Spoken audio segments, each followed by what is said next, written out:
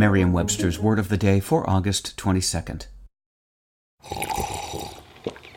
That's not just the sound of that first sip of Morning Joe. It's the sound of someone shopping for a car on Carvana from the comfort of home. That's a good blend. It's time to take it easy, like answering some easy questions to get pre-qualified for a car in minutes. Talk about starting the morning right. Just like customizing your terms so your car fits your budget. Visit Carvana.com or download the app to experience car shopping the way it should be. Convenient, comfortable. Ah. Today's word is rash, spelled R-A-S-H. Rash is an adjective. To be rash is to act quickly and without thinking carefully about what will happen as a result. Rash also describes actions done in such a way. Here's the word used in a sentence from the Chicago Sun-Times in an editorial.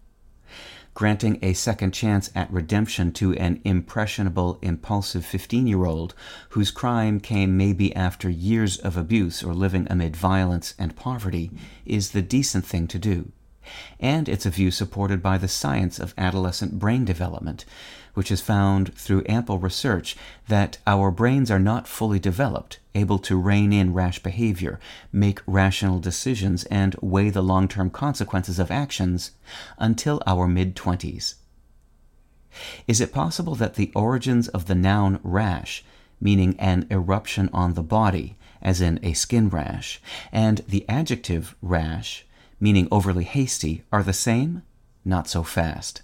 Like many homonyms, two or more words spelled and pronounced alike but different in meaning, the two rashes have distinct sources.